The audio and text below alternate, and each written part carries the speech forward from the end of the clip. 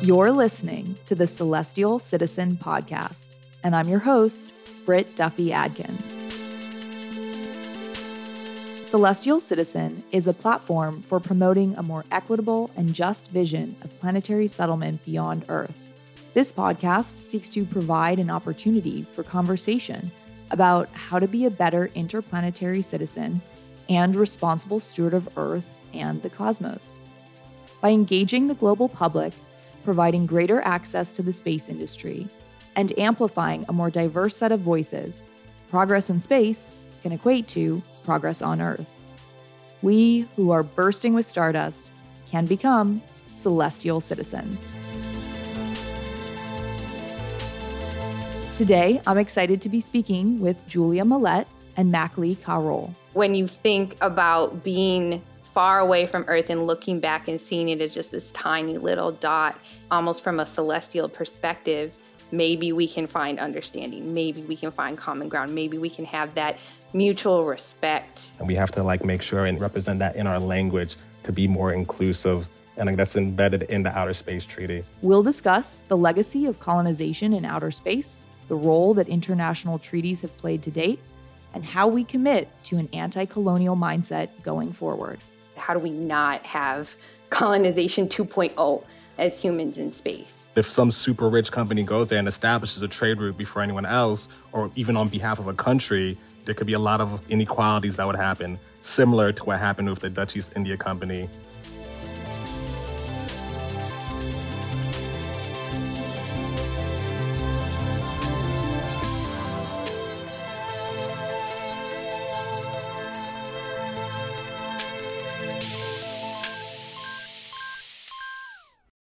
One of the guests on today's show is Julia Millette. Julia is a lifelong space enthusiast and a practicing attorney in the United States.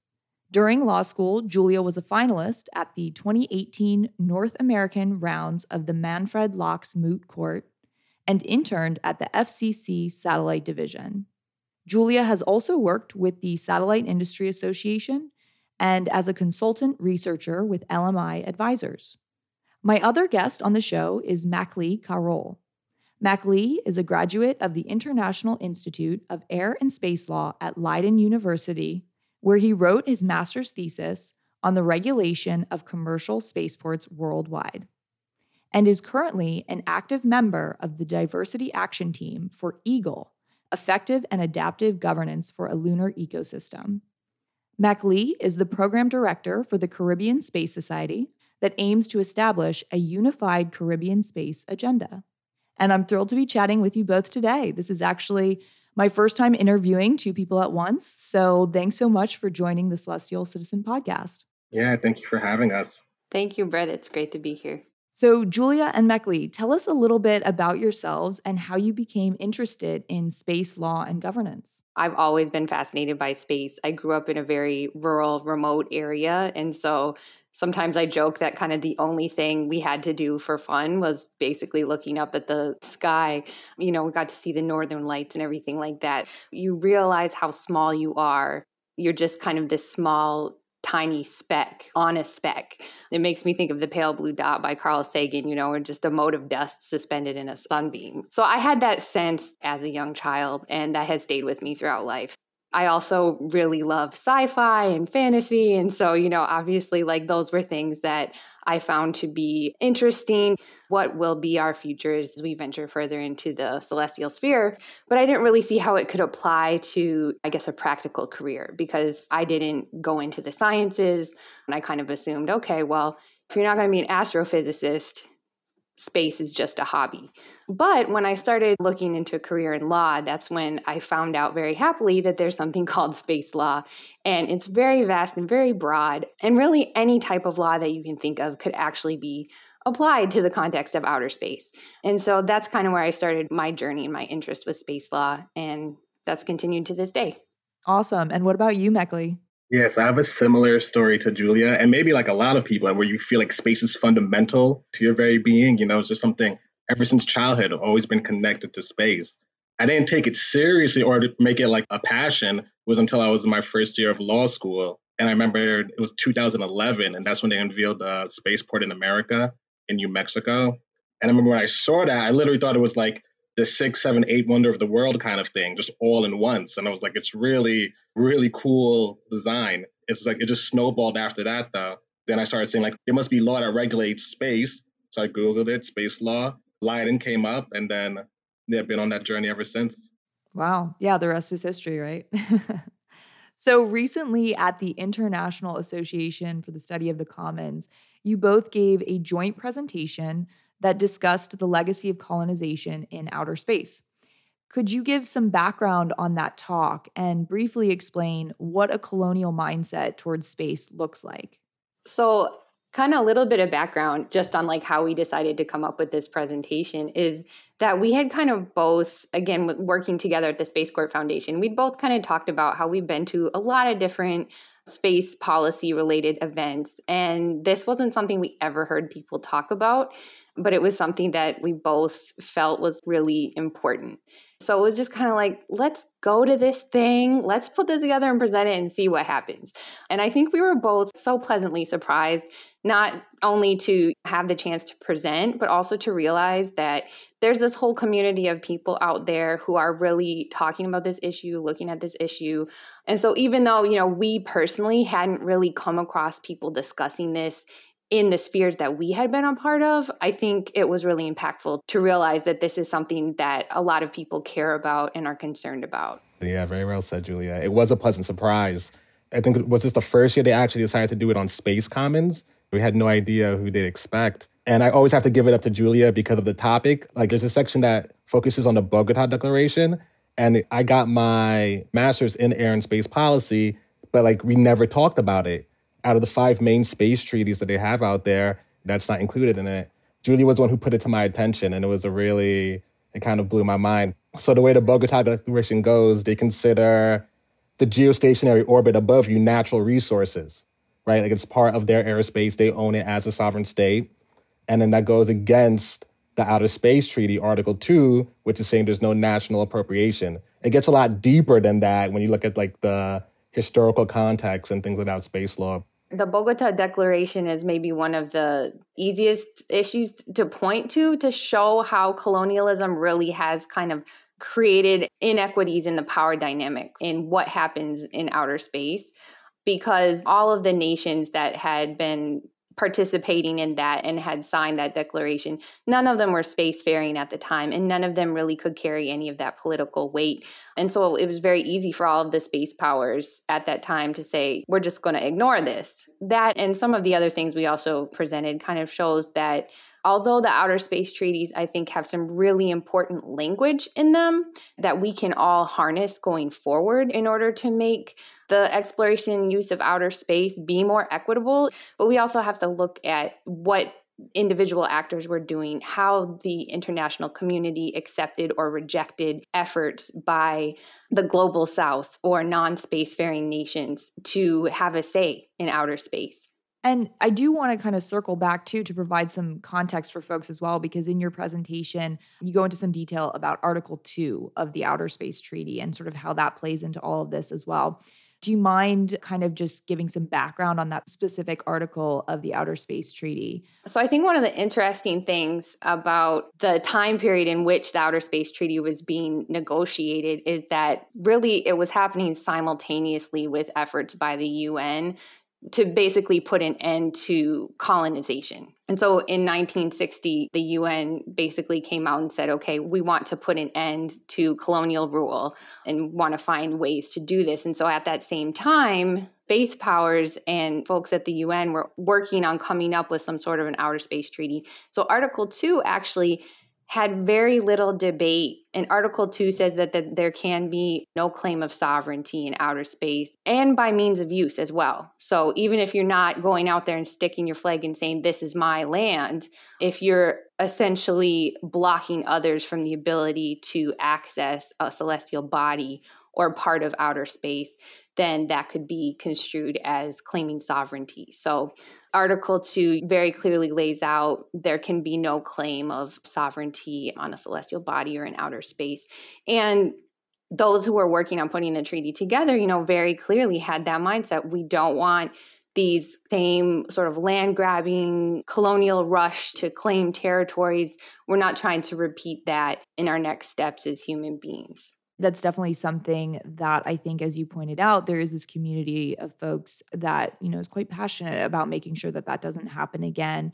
And I hope that after this conversation, this reaches a lot more people who maybe weren't as aware of sort of what's going on in space. We hope that this podcast reaches people not only in the space industry, but those outside of it as well. And I want to circle back to some of your previous statements. You made the point that this topic was really not mainstream. So this wasn't something that you both found was being discussed in sort of the more popular channels of the space industry. It still is, I think, a bit of a niche conversation, unfortunately. And that also makes me think about what you both just said about the Bogota Declaration and also even the Moon Agreement, which have largely been ignored by major space powers. So, my question for you both is, why do you think that is? Why do you think that this topic is being ignored at both a legal level, but even just at a industry conversational level in terms of like how we think about future space exploration? At least on the industry level, you could just say it's profit at the end of the day. Like there's a lot of big money in space, or it seems to be a lot of big money in space. You have analysts talking about like it's gonna be like 240 million by 2040 kind of thing, or trillion, I'm sorry. It has a lot to do with profit. And in terms of the language we use too, there's a nice thing that we found out during IISc from Natalie Trevino. She actually had this great way of talking about of how we frame the language, because it's dangerous to get into that colonial mindset. So when we talk about frontier, like a frontier isn't something that's explored. It's like you're pushing your way through. So that speaks on a subconscious level. And even colonized space. You always hear colonize Mars. We really don't want to get into a colonialism 2.0. So we kind of have to change the language, but the language isn't being changed. So that's why this is one of the reasons why it's a very rare topic to hear in the industry. That's definitely something that I think about often. And so I'm glad that you brought this up, because you're right. Like, I think there is kind of like this frontier language or something like that. It instead changes from humans just wanting to explore and be curious to then shifting to humans want to conquer. And I think that those are two really different things, obviously, the latter being a very dangerous mindset. But it's definitely something that, to your point, it frustrates me as well to hear people talk about lunar or Martian colonies and not either realize or not care that that's a problematic way of phrasing it. But that being said, I also think that it is a little bit difficult, frankly, to find non-colonial language when we're trying to talk about living in space. So, for instance, I often talk about with Celestial Citizen, like I prefer to say cities or communities in space. But sometimes I feel like I lose people on that because they feel like that's too many years out. That's too far into the future. And so they want to know about the very early stages of a small scale human presence. And so sometimes it feels like base or settlement are the only way to get people to understand where you are in the timeline of things. But the former gives off this like very militaristic or nationalistic feel. And the latter is also problematic. I'm sitting here literally staring at my copy of the book, Settler Colonialism. And so is there better terminology to use for this early phase of life on another celestial body? Or is it perhaps the fact that that phase of humans exploring and relocating to a new place has never actually been done successfully in an anti-colonial manner? Yeah, not to my knowledge. But I also like when you're saying, look for new terminology to use, like migrate to Mars, migrate to the moon. Julia, did you have any thoughts on this as well in terms of different terminologies we can use for that really early phase? I guess one thing that we can sort of differentiate a little bit and is important to think about is that oftentimes in the past, the colonial language that was used on Earth, the idea was that the lands that were being invaded by, generally speaking, the European colonizers were terra nullis. It was blank land. It was nothing there. And that essentially wiped out the sense of humanity, community, infrastructure of the people who are already living in those lands. They weren't considered people. Their way of living wasn't considered real way of living for humans. And so we're in a little bit of a different situation when we talk about the moon and Mars with regard to people.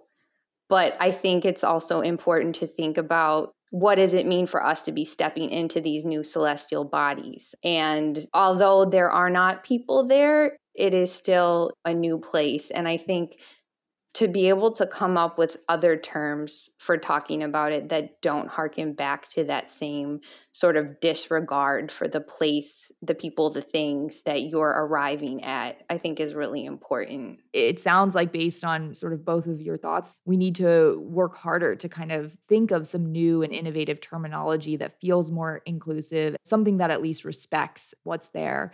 Yeah, I mean, all too often, I hear this all the time. I hear like, well, the moon is dead. We make these value judgments where we say, well, the science on Mars is more important, therefore we're going to take greater measures to protect Mars than the moon. And to me, that kind of mindset, I don't know, maybe correct me if I'm wrong here, but to me, that kind of feels like colonialism right there. We're imposing our own value judgments on these different celestial bodies. Just thinking about the moon and just sort of recent events, I was reading an article that the tide of the full moon played an integral role in getting the cargo boat unstuck from the Suez Canal. So we can't take our moon for granted. It does actually help our life here on Earth as well. And to say the moon is dead is, I think, certainly not the case. So I think we need to be cognizant about how our presence on other celestial bodies are going to affect those bodies.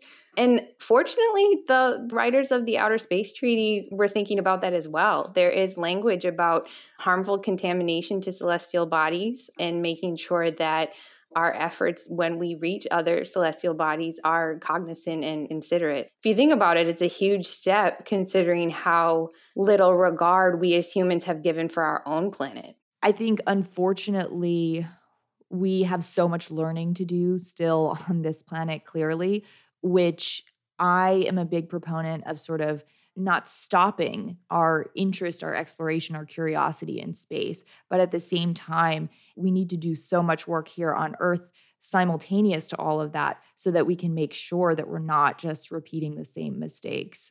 And both of you have mentioned Natalie Trevino, her work with anti-colonialism. So Natalie is specifically, and I haven't spoken with her personally, but I know from some of Natalie's work that there is this concept of anti-colonialism being different from decolonizing outer space. And I'm wondering if you both could sort of walk through what those differences are. First, I just want to shout her out because, yeah, she's the coolest doctor I've met in a while. And I'm not actually familiar with that part, but if I was just going to go out on a limb, I'd say just the words, right? Decolonization, anti-colonization. Decolonization has like the presumption that there was someone colonized there in the first place. So we don't have that with anti-colonization. We're just trying to prevent that from happening. Yeah, and what we found interesting in our presentation was that we were looking at the efforts at decolonization here on Earth and how they were playing out on an international scale at the very same time that humans began their first steps exploring in outer space. So it was just a really interesting moment to see at almost exactly the same time, we have a worldwide recognition that colonization as it has functioned on Earth is actually abhorrent and not something we want to continue as humans. And at the very same time, as humans, we took our first steps into the celestial sphere. So I think as we continue efforts at decolonization on Earth, there also needs to be efforts at anti-colonization as we go into space. How do we not have colonization 2.0 as humans in space? So what does an anti-colonial outer space look like? Because colonialism is just so deeply ingrained in so many different aspects of our society. I'd just really be interested to kind of hear your sort of visions of what that might look like. Some of the work I do with SJC, like you said, is with the EAGLE group, the Effective and Adaptive Governance for Lunar Governance. And one of the things that we're talking about is just getting more stakeholders in it. You just don't want to get only countries in it. You want to get national organizations. You want to get scientists involved. It needs to be a bigger discussion at the table. Outer Space Treaty was really good for what it is, but like now there's a lot of new things that are coming in that are just taking advantage of that this is a treaty from 1967. So you have like the Artemis Accords, which is very cool in concept, and it supports the Artemis mission and Artemis Gateway. That's when we get the first woman on the moon in 2024. But with that, is that it's the US-centric kind of instrument. So you want to get more people involved in the table. I'm glad that you brought up the Artemis Accords because I do want to circle back on that point as well. Of course, the Artemis Accords are written from a US perspective. And so in your presentation, you sort of bring up this really intriguing claim that the Artemis Accords are actually a colonial mechanism. Can you expand upon that idea? That's one of the school of thoughts happening there. Imagine just like in the industry, a very US-focused industry, a lot of people might not agree with that. But the countries that have access, that are signatories to the Artemis Accord, get to help with the Lunar Gateway mission too. And that's, and establishing a lunar station. So that's a kind of an incentive to get people to join. And that's what's happened in the past with colonialism. The spaceport in Kenya that was owned by Italy was one of those examples. They had it since the 60s, I think, as well. But recently, they came with an agreement where once they start launching from there again, they'll give at least 50% of the profits to the Kenyan government. So that's a way to move forward in that. And, just given that the Artemis Accords, so much of it is around protecting private interests and things like that, what role do you both think private space companies will play in the continuation of a colonial mentality? And how can we avoid that? Like, is there a way to work with private space companies such that there's just greater balance, that they're still able to do whatever projects or things that they intend to, but it's less exploitive, it's moving away from sort of that colonialism attitude? Not all companies have the same concept of what they want to do in space. But I think one thing that is common is, look, if you're a for-profit company, you're trying to get some profit, right? And so that's going to drive what you're doing. But innovation is really important. And I know an argument that's often made is like, look, we need to have funds. We need to have the ability to innovate. These are risky things we're trying. It's very technical. It's very difficult. We need to be able to have the funds to do what we need to do in space. And when we figure these things out, it will inevitably benefit all humankind. And I think that's where maybe the conversation can be had is, okay, well, how are these things truly going to benefit all humankind? How are they going to be for the benefit of countries or of people in countries who have been historically left out? And I think those are the types of conversations it is important to have with the private sector and to hope that they're talking about and thinking about. And I think also, as Mackley said, inclusion is really important. Who's sitting at the table? Whose thoughts are being put forward? As people who enjoy science fiction and enjoy the idea of a realm in outer space and whatnot, like you said, we're humans, we're explorers, and we have curiosity. None of this is bad, but it's who gets to do it, who gets to have a say. And I think those are the important conversations that have to be had at the private industry level and the government level, and obviously at the international level. You both have brought up on separate occasions sci-fi and sort of how that also influences a lot of this. And I know the end of your presentation at the IAC conference, you also shared some quotes from Afrofuturist writers. Do you think Afrofuturism and other diverse sci-fi perspectives can actually better inform positive legal and governance outcomes in space? Yeah, for sure. Diversity of thought always helps with that. And Afrofuturism, just like any other genre, and it's an old genre, and they had it from Sun Ra's first album. Like, it's been making waves.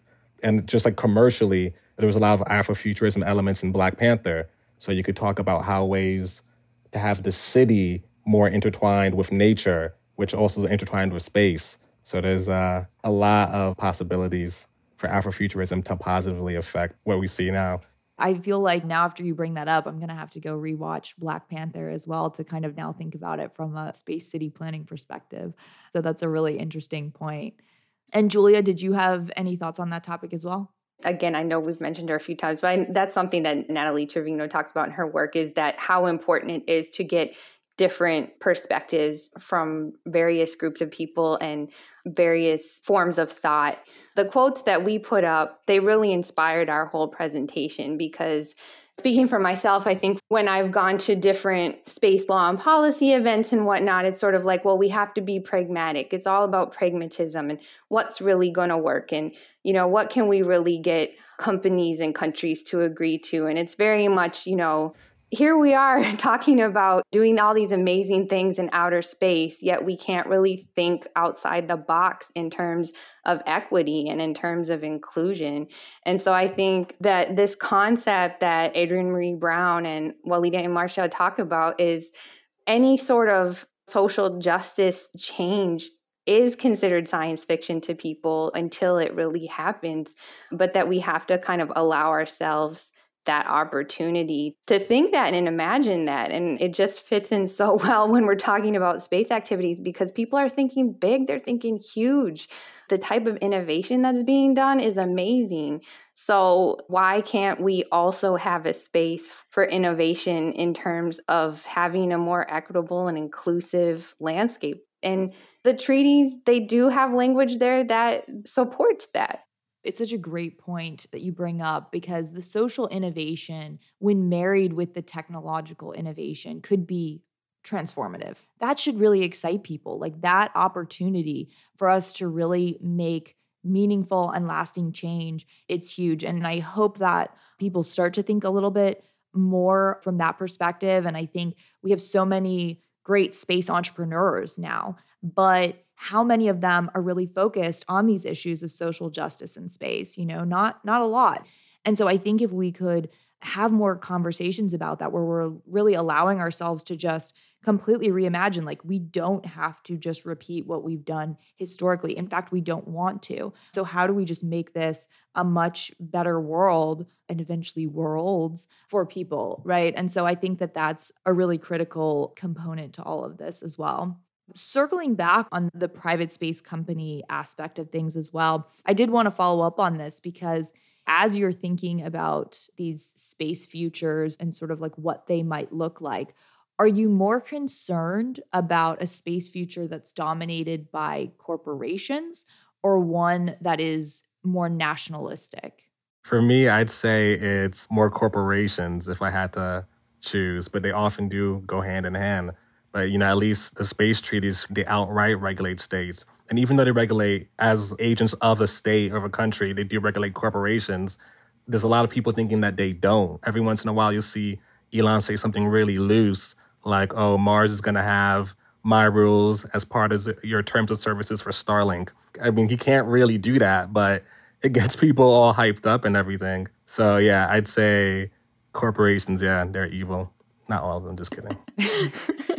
And Julia, on that same vein, when you hear people like Elon Musk kind of making these declarations about what they view as legal in space and what they plan to do on Mars, I mean, are you worried that some of that commentary, some of those actions actually then lead to precedent building? Like, is that a concern from a legal perspective? I'm thinking of the Tesla Roadster that he launched into space, and that was very controversial. But then it sort of is precedent setting that he's not necessarily adhering to the same planetary protection rules that others are, or that he has this different idea of what would be a legal structure on Mars. So can we sort of just disregard it as saying, oh, that's just Elon being Elon? Or is it actually more serious than that? When we're talking about individual private actors, it kind of depends. Not sure if you're familiar, there was a case with an individual named Nemitz several years back. He had claimed ownership of an asteroid and he wanted to charge the US government a fee for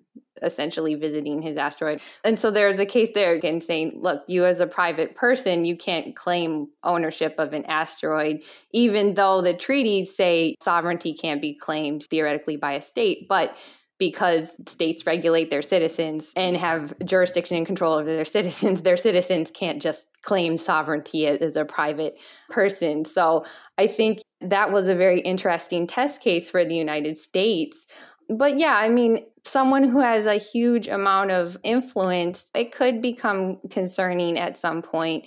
In order for something to really become considered as customary international law, there has to be a lot of countries that show either through the laws that they put into place or their actions that they believe that there's a norm that they must follow, that they're legally obligated to follow it. One rogue person here and there making statements isn't necessarily going to change things from a legal precedent, but I think from an opinion precedent, for sure, I think even now, I'll say even when I was in law school, plenty of people, when I said I was interested in space law, other lawyers had no idea that that was a thing. It's not really something that's necessarily on people's radar, but Elon Musk's comments are certainly on people's radar.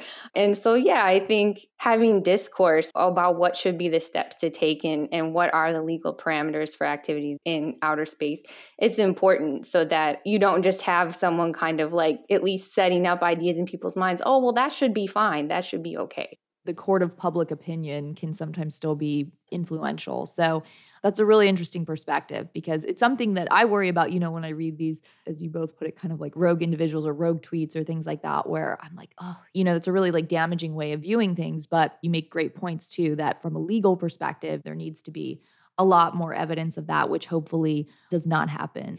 For people that might still not be convinced by our conversation that there is a problem with colonialism in space. And I'm bringing this up because I hear it a lot from people where they don't understand how it can be colonialism in space if there's no people already existing on the moon or Mars. And so I think they also don't necessarily understand some of the inherent advantages that traditional colonizers have had and will, at least until we start to change things, continue to have in space. I was hoping that maybe you both could sort of outline a little bit what some of those advantages are so that people could better understand sort of the starting place for different actors in space. Yeah, I think one way to look at it, like if we want to do like a historical analogy, is the Dutch East India Company. Like once they controlled the trade route, that's how a nation gets put up and they could establish outposts that turn into colonies. And it's just like a pattern like that.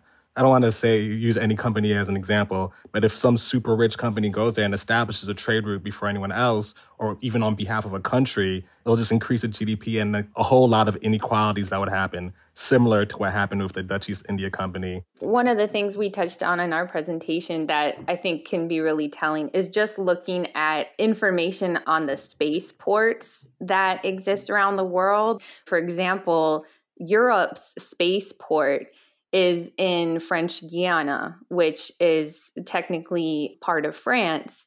And that is the only spaceport in South America that has successfully launched satellites into orbit. If you look on the continent of Africa, France formerly had a spaceport in Algeria. And after Algeria gained independence in the 1960s, the spaceport was shut down by France and they relocated to French Guiana. The other spaceport in the African continent is located in Kenya. Mackley mentioned it earlier. And it's controlled by the Italian Space Agency. And literally, I think it was in December of 2020, the two countries finally both agreed to basically a more equitable sharing of profits for future launches. There haven't been launches from the Broglio spaceport in Kenya since the late 80s, but they're actually looking into starting to have it usable for satellite launches in the near future. And so this would be the first time that Kenya is actually getting something out of the use of their land, which I think brings us back to the Bogota Declaration. Those countries that signed it were all along the world's equator, right? They were equatorial nations. And so the orbit above them was what they were thinking about. The geostationary orbit is such an important orbit for satellites. And so they were thinking, how can we leverage this just based on our locations? Obviously, that's been shot down. You can't claim sovereignty in outer space, as we've mentioned, but they do have sovereignty over their land. But even so, we see that colonialism has allowed the European Space Agency in France to use essentially a colony, a modern day colony in French Guiana as their launching port. And the Italian Space Agency has this launching port in Kenya, but Kenya really hasn't been getting really much of anything for it in all this time. So I think while sure, there aren't people living in outer space, colonialism is tied to our activities in outer space in a very real way. It just can't be ignored. Maybe an important next step is kind of starting with spaceports and understanding how we can have agreements and arrangements and partnerships that start to deconstruct that like colonial mindset in the way that they're set up. Because I'm sure there are ways to make it so that it's beneficial for all parties. But you're absolutely right. Like as it stands today, I mean, when you were just outlining sort of the history there and the current situation with spaceports, I mean, it's fairly shocking because I think a lot of people probably aren't necessarily aware of that. But you're right. I mean, it's a crystal clear picture of why colonialism continues to still plague the space industry. I mean, it's profits. We're talking about profits at the end of the day. That's why it makes sense. A good point that this is happening. And you see it in the spaceport in New Mexico. There's a lot of people protesting it too, because they're like it's taking the city of Truth and Consequences and the state in general a lot of money when they could be allocating those resources to something else. And there still hasn't been a flight from there. It was made 2011 and it's just been out there for a decade. I completely agree. A spaceport is a great way to start.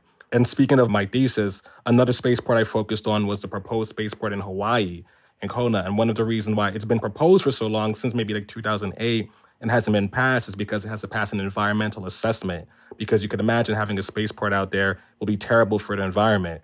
But like there must be a way to maybe think of a spaceport that considers the environment, almost like the airport I think in Singapore that has like a jungle inside. You could do something like that. From both an urban planning perspective, but then also like from an architecture perspective as well. Like who is planning truly like a sustainable spaceport as possible? Like that's a really, really interesting point because that's something I was just thinking about as well as you were talking about that. It's sort of like in urban planning, we talk all the time about people that live close to like toll booths or to highways or things like that. Like they are disproportionately impacted by pollutants, by other sort of like harmful factors in their environment. And so, of course, that's a natural question for spaceports. Like, what is going to be that impact, and how do we minimize and mitigate it for the communities in which these spaceports are being built? And even like what's going on right now in Boca Chica with SpaceX, like, I think that's a really interesting example from an environmental perspective. So, I think that you're right. I mean, that's really important to think about because obviously, like, once again, it sort of feels like we're repeating history in a lot of ways because we always do this, right? We always sort of have historically taken advantage of the richer, the wealthier countries have been able to sort of like move their dirtier, less sustainable activities that are very harmful for the environment and very polluting. Like they move those to other places. Like who is actually going to pay for the environmental impacts, not only from a financial perspective, but just from a quality of life perspective. And you see spaceports popping up everywhere too. It's sort of something about Japan thinking of doing a space. They drew a concept of one like a floating spaceport. Yeah, they're just popping up everywhere. Since you're both very involved with the Space Court Foundation, I was hoping that you both would be able to talk a little bit more about the nature of this organization and also how others might get involved. In short, like the Space Court Foundation, we're a 501c3, and we try to increase accessibility to space law and policy for all. As the director of international outreach and diversity, part of my role is to provide access and resources for BIPOC communities and just minorities in general looking for opportunities in space law and policy, understanding and dismantling the hurdles that are often faced, like internships, which Julia is in charge of. And we're doing a lot of different panels. We do panels, we have interview series. We just launched our second interview for our Women of Color in Space series, and we use that to highlight experiences of minorities in the space sector so they could share that. We just give them a platform so they could share their work and express their difficulties as trailblazers in the scene. And we also have a section where they could give advice for future students and like new graduates. And so with the internship program, like Mekli said, we're a nonprofit organization. They're volunteer internships. But one of the great things about it is that anybody from any country can apply to be an intern. And so right now we have interns from 5 different continents actually working with us on collecting research and analyzing. And we get together obviously virtually and meet and talk about space law and policy. And so I think it's such a cool thing because you have that diversity of perspective, people from all over the world coming together. We all share this common interest in outer space and space activities and law and policy. But we all have our various different perspectives that we're bringing to the table. And so it's the great opportunity for interns to not only get good law and policy research experience and writing experience, but to really become connected to people all over the globe and have a chance to have a platform for their thoughts. We always try to encourage interns to publish or to present. Two of the people who are interns with our organization actually presented at the same conference that we were at the IASC.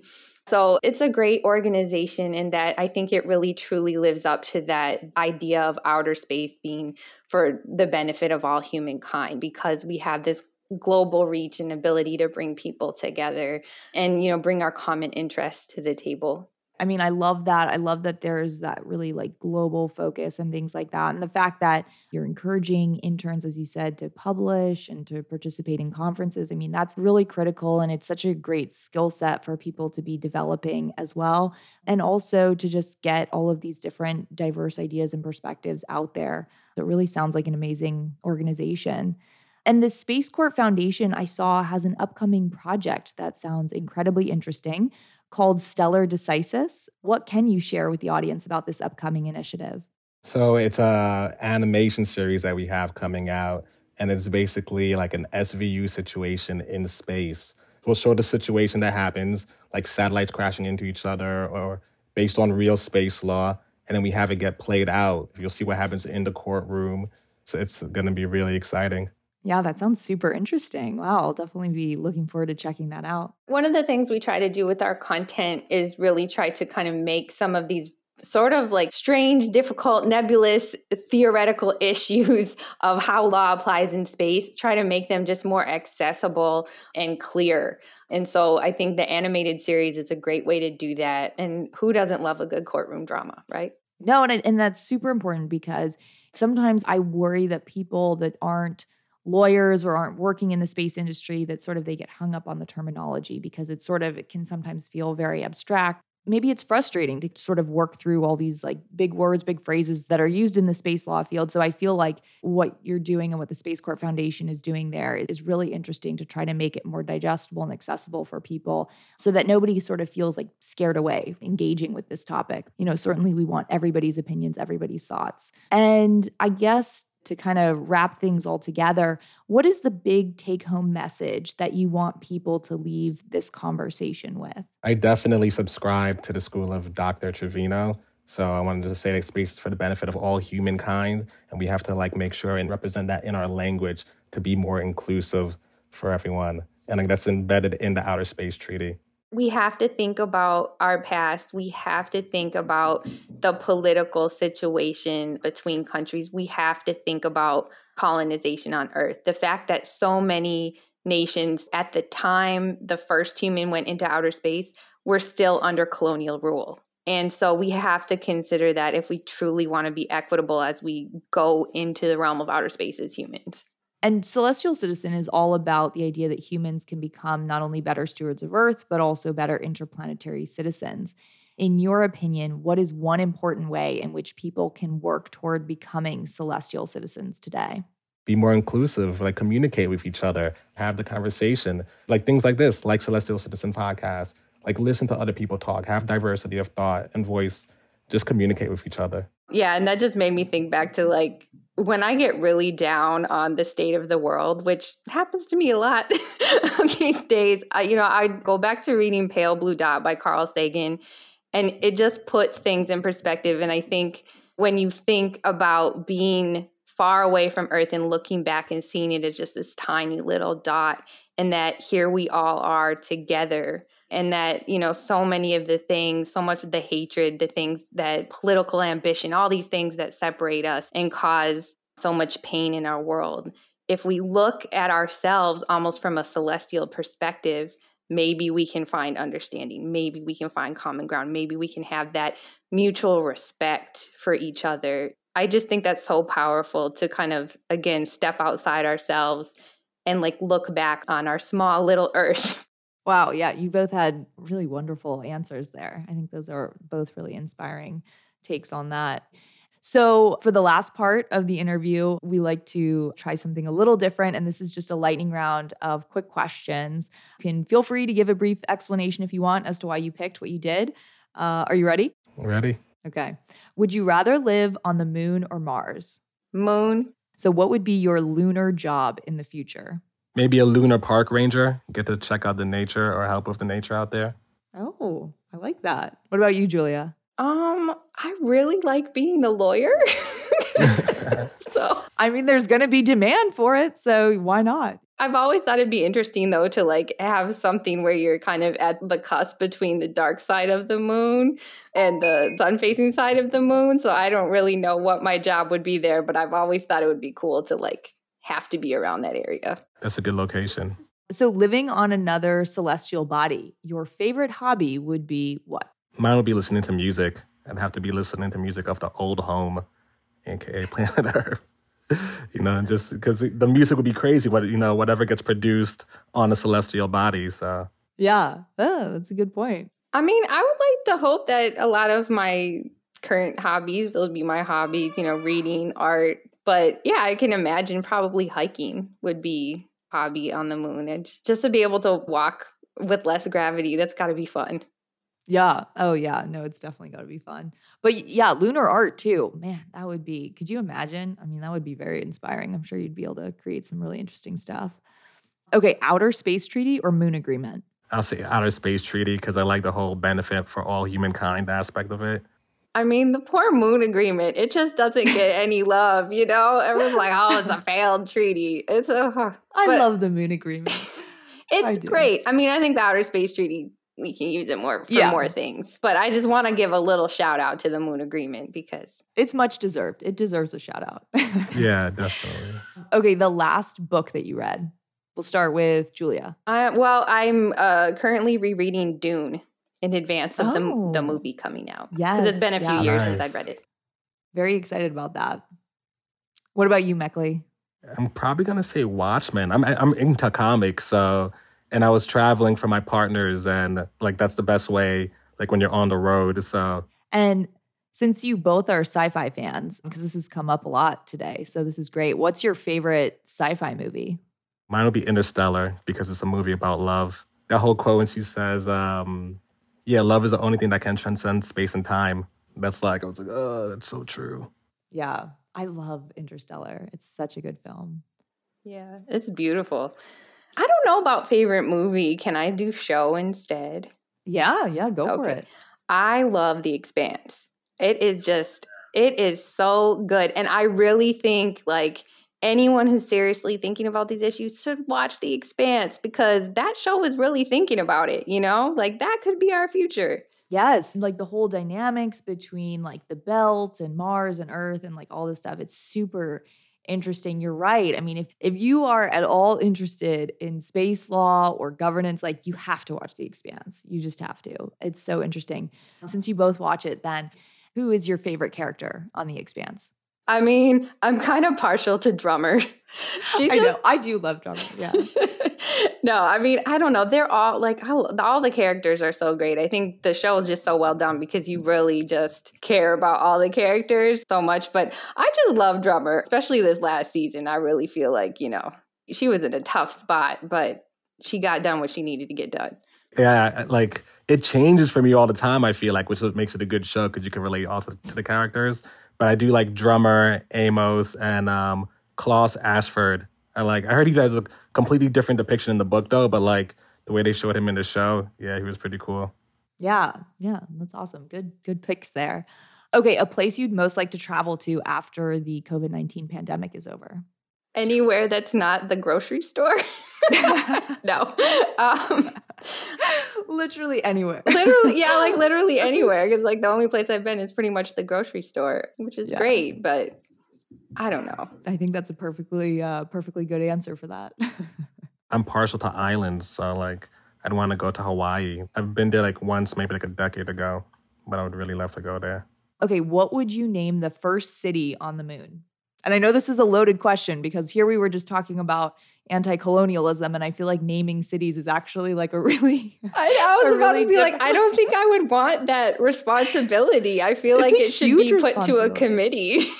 Yeah. Okay. Well, I mean, that can be the answer too. I mean, it's interesting because when I was thinking about that, I was like, oh, this is an interesting question. We've asked it before, but it's an interesting one to ask on the podcast when, we're talking about anti-colonialism. I gotta say though, I love that NASA recently designated the landing area on Mars as Octavia Butler. Yes. I love that homage to her because, again, talking about sci-fi, her work is amazing. So, but I certainly personally would not want to have the responsibility of naming a city. I think you're right. I think it has to be a collective approach to like how we do it. And I think that would be like a way to also inspire a lot of people to sort of like be a part of the process too, which is exciting. But Mac Lee, if you have an idea here, like go for it, like throw it out there. Oh, no, it would be something like real basic, like Moonopolis or something. As long as it's not like, I don't know if you watch that show For All Mankind, but the fact that they call their lunar base Jamestown, I'm like, oh. Oh, no. I haven't seen it. I heard that's a really good show too. Like it's almost like on the level of Expanse. Well, okay, I'm very partial to The Expanse, so I wouldn't put it on that level, but it is very interesting because it's like one of those alternate histories. It does create like just a different way of thinking about it and like how we think about the Apollo era. So sometimes I wish like it doesn't go far enough for me, but it does at least start to like present some interesting questions. And my friend Bailey Burns and I we do like little reaction videos to it actually because just there's interesting things to talk about as a result of what gets presented in the show. But definitely there's still things about it where I'm like, no, why did we choose that? But anyway, okay. And last one, finish this sentence. In 50 years, we'll all be what? Oh, we'll all be in a galactic federation. Like we'll have interesting. Known it, yeah. I honestly don't know. It's dangerous to predict the future. Yeah, so, really. Sometimes it's easier just to kind of like take it day by day. But. I've always wanted those hoverboards from Back to the Future to show up. So maybe, because they didn't make it by the time, whenever it was a couple years ago when we finally got to the future part of Back to the Future. And I was like, oh no hoverboards. Yeah. So maybe in the next 50 years, we'll actually all have them. That would be fun. Yeah, I like that. Well, I think that's all the time that we have for today. Thank you, Julia and Mac Lee, for joining Celestial Citizen Podcast. I'm so glad that we had this conversation, and I really hope that it's going to open the door for many other conversations like this to start taking place on how we avoid colonialism on Earth and, of course, also in space. So thank you again for speaking with me today. Thank you. Love what you're doing. You're a great host, too. It makes it really easy. Yeah, thanks so much for having us. It was really fun. And before I roll the closing credits and wrap up, I also want to give a special shout out to a member of the Celestial Citizen community that shared their vision this past week on social media for what excites them most about our collective future in space. So Rick G wrote a sort of fresh start where this explosion in space exploration will foster unity, collaboration, and cooperation, both in the technical goals being pursued, but more importantly, have the same effect in our national and global social position. Lofty pursuits have a way of bringing out the best of people and allowing us to collectively celebrate successes and break down barriers. So thanks for sharing your vision for the future, Rick.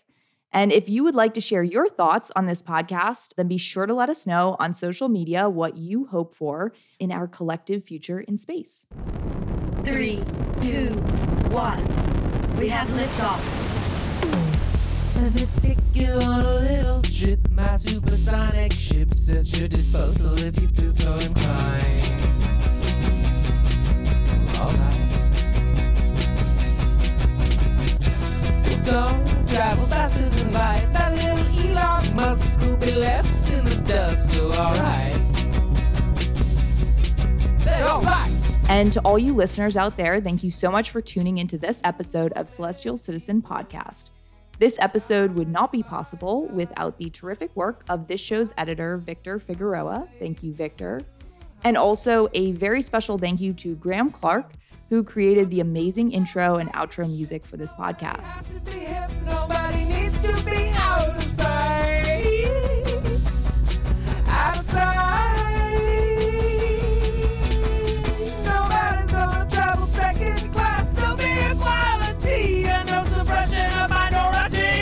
If you're interested in learning more about Celestial Citizen, and I hope you are, then check out celestialcitizen.com. You can also follow along on Twitter at Celestial Citizen and Instagram at The Celestial Citizen. And of course, be sure to sign up for the Celestial Citizen newsletter on Substack. You can find the link to all of these on our website. Ain't no magic, ain't no lie. Laugh so hard you'll cry. If you're interested in supporting the mission of Celestial Citizen, consider making a donation on our website, or you can always reach out to learn more about opportunities to sponsor this podcast. A major component of Celestial Citizen is feedback and public participation. We want to hear what you have to say, so let us know what you think about humanity's future in space and what it should look like. Please share your voice and your unique perspective on social media, or if you prefer, all of the Celestial Citizen articles can also be found on Medium. So drop a comment and join the conversation. If you love today's podcast, please have your friends and family subscribe on whatever device or platform you listen to podcasts on, and leave a stellar review so others can get hooked as well. That's all for now, Celestial Citizens. I'll be back next week for another episode. In the meantime, don't be afraid to take up space.